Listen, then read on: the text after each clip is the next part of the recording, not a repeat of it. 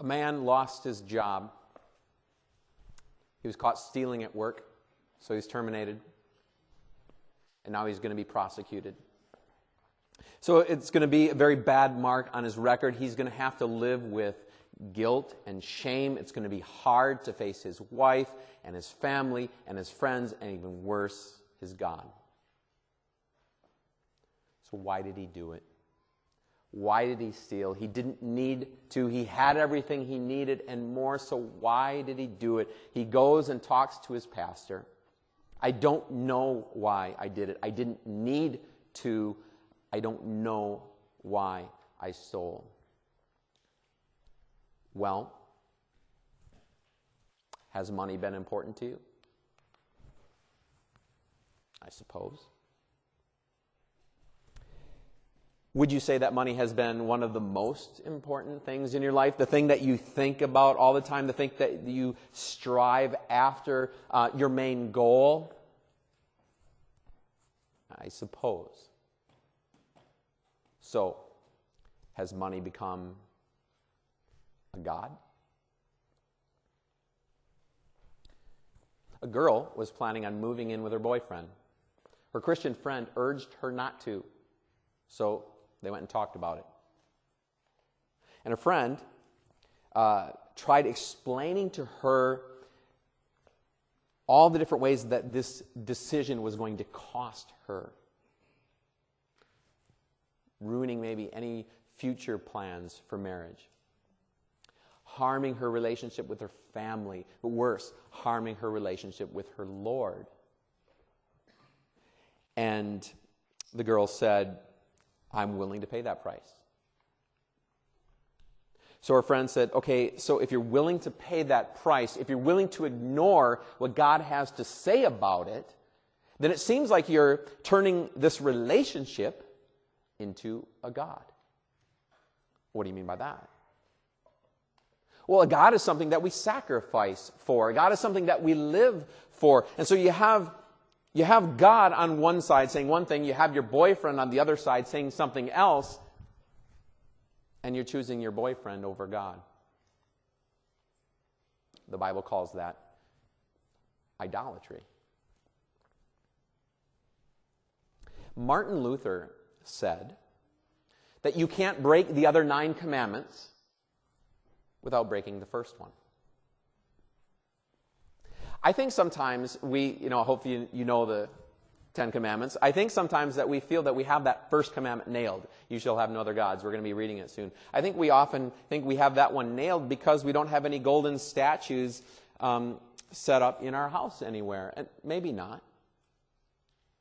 But what if your gods look so ordinary and normal to you that you don't even recognize them as gods?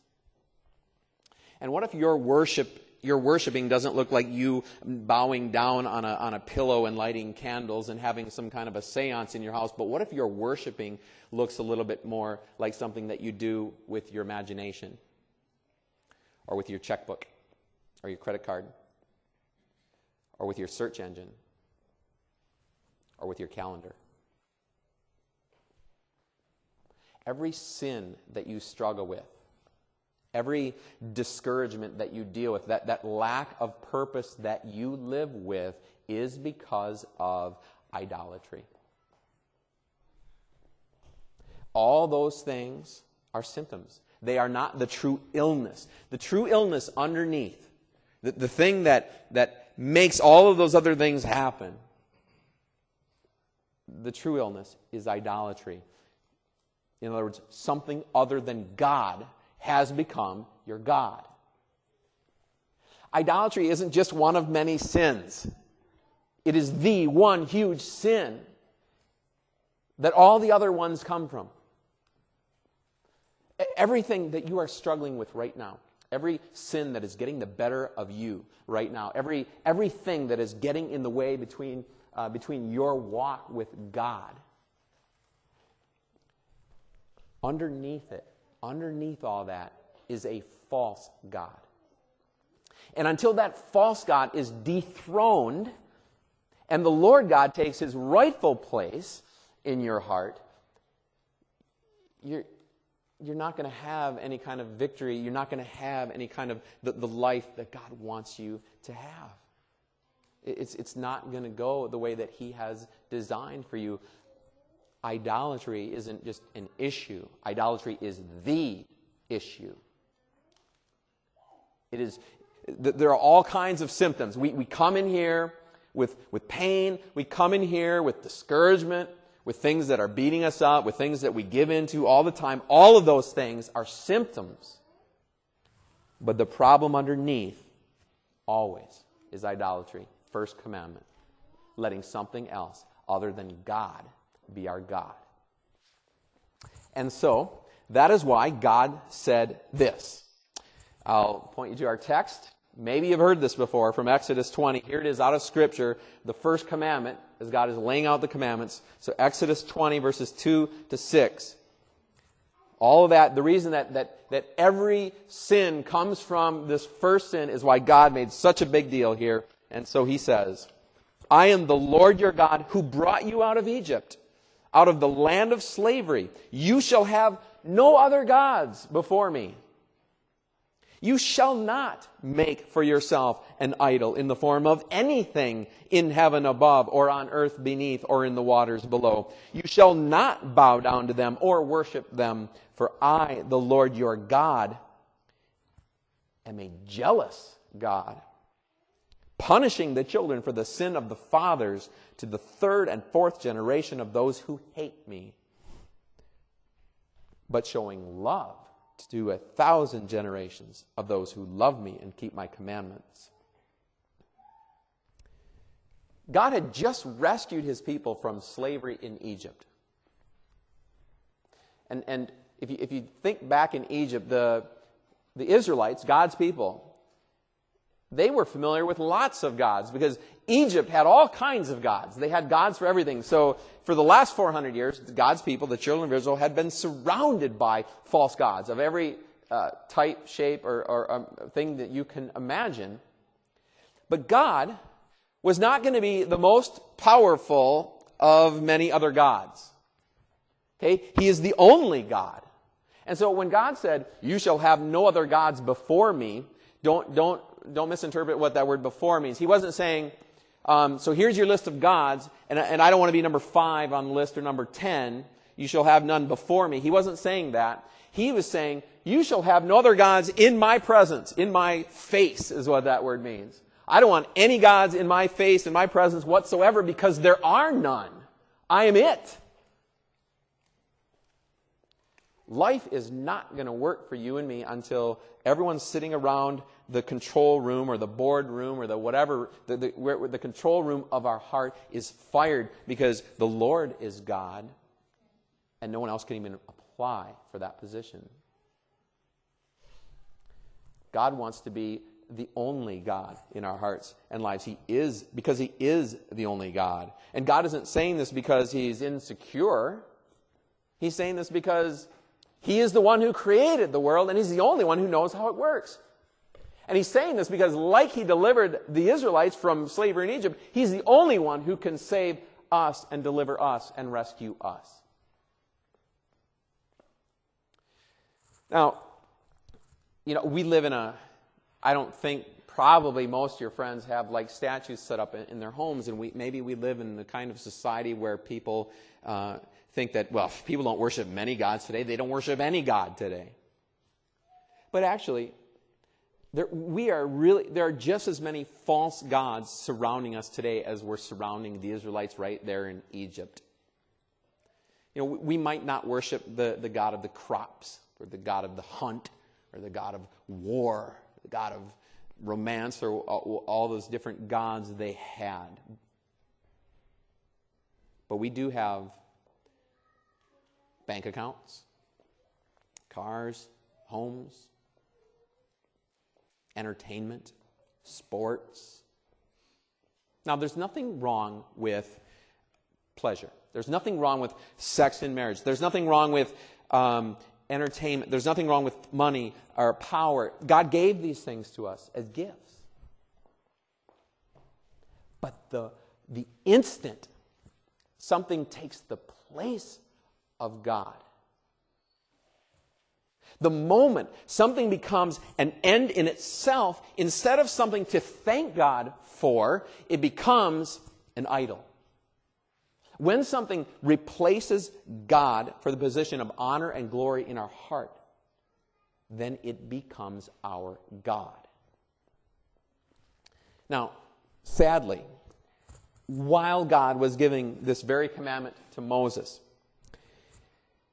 God's people were at the bottom of the mountain making a golden calf. Psalm 106, verses 19 to 21 speaks about it. It says, "They made a calf and worshipped an idol cast from metal. They exchanged their glory for an image of a bull which eats grass. They forgot the God who saved them." They traded the God who created them for something they created. Those silly Israelites. You heard as Paul was reading that text from Isaiah, just the sarcasm there, right? The irony of what the guy, he plants a tree, he grows it up, he chops it down, he starts making stuff out of it, he makes a fire to warm himself, and then the other half, he builds an idol and bows down to worship. Like he's getting mocked for that. There's sarcasm there in the Bible because it's ridiculous. They bow down, like while God is giving commandment number 1, they're at the bottom of the mountain making stuff out of gold, making a calf, a picture of a calf that eats grass, all that God created, and they're worshiping it. It is ridiculous. Those silly Israelites, right? We do it too. We do it too. We trade God. We replace God with statues that we build. That house that you constantly upgrade. That promotion with the corner office. That the acceptance of a certain group of people that you want to be accepted by. That team that wins a championship. A body that is fit, a financial portfolio that is healthy. So wait a minute. Am I saying that we can take any issue, anything that someone is devoted to, no matter how good it might be, and make it out to be idolatry? Absolutely. Anything at all can become an idol when it becomes a substitute for God in our lives. Anything at all can become an idol. Anything, especially anything that you struggle with, shows idolatry underneath. So if you have a food addiction, why? If you have if you have a hot button issues that always get you upset, why? If you have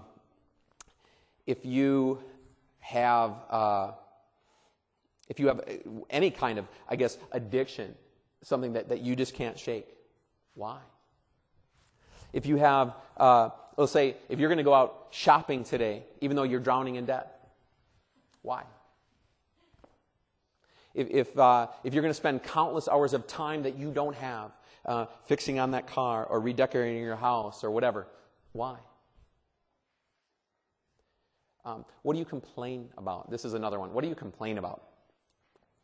If you constantly complain about your financial struggles, maybe money has become too important to you.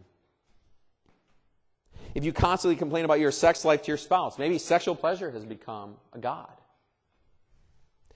If you constantly complain about lack of respect in the workplace, maybe what other people think about you matters more than it should. If you constantly complain about how your team is doing, maybe sports has become a god. The things that we complain about reveal what really matter to us. And what we complain about really shows what has power over us.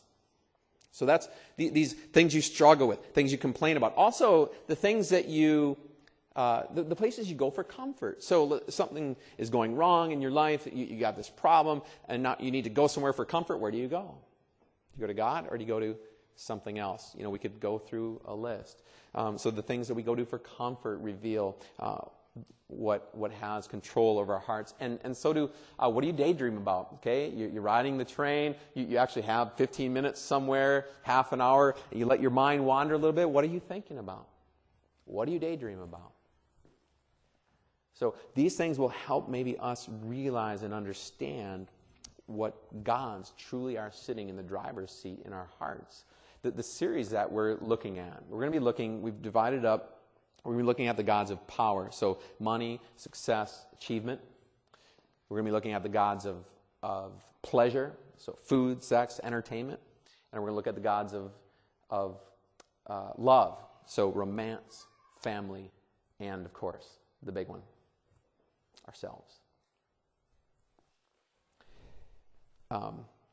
Michael Jordan was over at a friend's house once. He wrote about this in a book he wrote, so he tells the story. But he was over at a friend's house, and they were going to go out, and it was cold outside. He didn't have a coat, so he asked his friend if he could borrow a coat. And he went into his friend's closet. When he opened up the closet, there was a bunch of Puma stuff hanging in there. Now, Jordan, who's so affiliated with Nike, which is Puma's rival, grabbed all the Puma stuff out of the closet, true story, brings it out to the hallway, throws it on the ground, goes into his friend's kitchen, grabs a butcher knife, and comes out and cuts all the clothes up into tiny shreds. And then he says, well, it's Michael Jordan. He has, I think, a lot of money. So then he says, tomorrow my Nike agent will replace all that stuff with brand new Nike stuff. But just don't let me ever see you wearing anything but Nike ever again. No riding the fence. Yikes. It's a little bit extreme. I'm not saying, I would not do that, and I wouldn't say anyone should do that. But I just, that odd story in its own oddness it gives us a picture, doesn't it, of the kind of idol-smashing, total commitment. The kind of commitment that God wants from us. And I like this line. I like this phrase that I heard. God doesn't want us to just make room in our closet for Him. He wants the closet to Himself. He wants the closet to Himself. We live in a generation that doesn't like commitment. Right? That's the big thing today. We want to have an open relationship, right? We want to keep our options open. That's the phrase you hear. That's the phrase we use. We want to keep our options open. All right? God isn't interested in having any relationship other than one that is exclusive and completely committed. God isn't interested in an open relationship with you. God is not going to consider letting you love someone or something in the same way that you love Him. He is a jealous God. Now, God has all these great names that tell us what He's like and tell us great things He's done for us. They're great names. Mighty God, King of Kings, Savior, Redeemer. But have you ever heard this name of God's? This is from Exodus chapter 34, verse 14. Do not worship any other God, for the Lord, whose name is jealous, is a jealous God. How many times have you begun a prayer to God with the words, Dear jealous? We don't pull that name out when we're making banners in church. We don't throw that name up there, along with King of Kings and Lord of Lords, jealous. We don't use that a lot. I think we have a very negative connotation with the word jealous. We think of the soccer player who's jealous of his teammates scoring all the goals, right? We think of the possessive high school boyfriend who goes nuts every time his girlfriend even makes eye contact with another guy.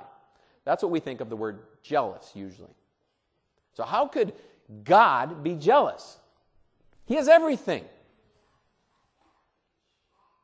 But what about your heart? Does He have your heart? God is jealous for your heart. Not because He's petty and insecure, but because He loves you. God has such a huge problem with the first commandment, with idolatry, because he loves you too much to share you. God's jealousy is good. It's a good thing. It's I'm wiser and more, I'm wiser than you and know what's best for you kind of thing. It's a good thing. We people are like the dog who drinks water out of the toilet bowl and thinks, it doesn't get any better than this.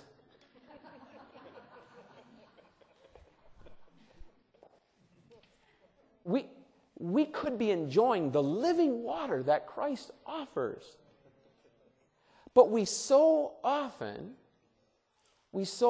choose terribly inferior substitutes for that.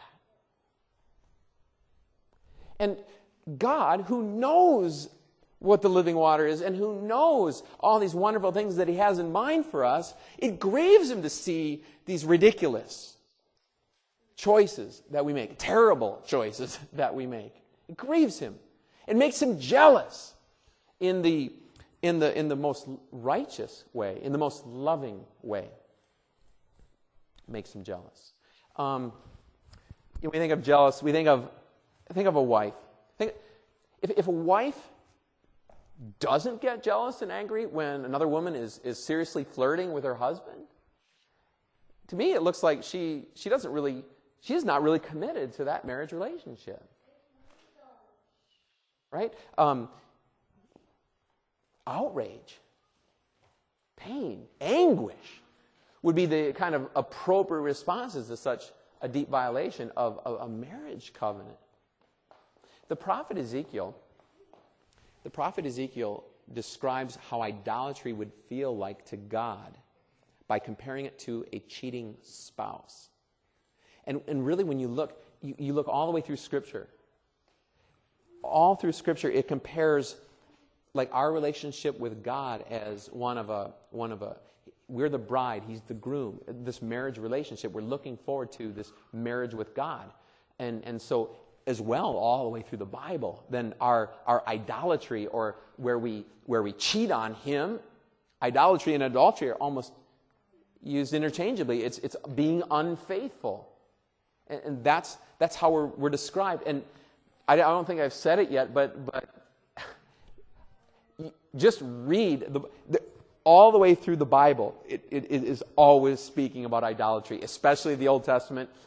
Just read through any one of those books, and that is always the issue all the way through. Okay, so this marriage relationship is how we're described. Ezekiel describes it being like a cheating spouse. The pain of a spouse cheating on another spouse gotta be one of the most terrible, the most hard, kind of awful human experiences. The ultimate betrayal. But yet that is how we're described when we trade in, or when we don't choose God, when we reject God's love for a cheap substitute, toilet water. That's how we're being described. We are the cheating spouse. God is the betrayed lover. Imagine, I've done this before, but it works here. So imagine that I went on a date with another woman, and you're at the restaurant, you saw me there, and you came up to me and said, "What is Dawn going to say about this?" And I told you, "Well, I love her too. I've taken her out plenty of times. In fact, I spend an hour with her every Sunday." You're going to be like, "Yeah, okay, you go with that." And so I come home, and is she going to greet me at the door and say, "Well, hi, honey. Did you have a nice time on your date tonight?" No, she's not. That's not how it's going to go. In fact, anything other than anger and jealousy would show me that she doesn't even care, right? So that's ridiculous. But then, do we agree that's ridiculous? I want to make sure you agree with me. Do we agree that's ridiculous? Okay. Then why do we think that it's fine for us to date other things and to date other people? Why do we think that that's going to be fine with God? And I'm talking about the spiritual relationship now. If we think that story is ridiculous, and it is, then why do we think it's that we can date other things and flirt with other things, and that's going to be fine with God. He is going to be jealous. He says so. He is going to be upset. He says so. All right? Not because he's petty, not because he's insecure, but because he loves us. He is going to be jealous. But here's the thing. Isn't it amazing to think that he will be upset? Isn't it amazing to think that he does love us that much? Like if I did that with my wife, I know she'd be upset, and I'm glad about that because she should be, because that means she loves me. That means our relationship is important to her. But that's a human being. Isn't it amazing that the God of the universe gets jealous over our love? That God could love us like that? I mean, to me, that is the amazing thing here. That God could love us like that. That He isn't happy to be one of the gods we worship. He isn't interested in dating. He isn't interested in an open relationship. He wants us to love Him with all of our heart and soul and strength and mind. To thank Him for the way that He loved us. So, no matter what God is winning the battle for your heart right now, you can be sure of this one thing. The true God is not going to give up without a fight.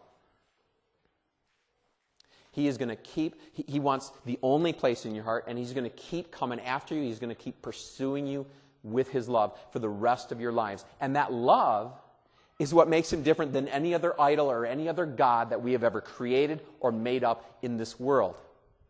This God came down from heaven.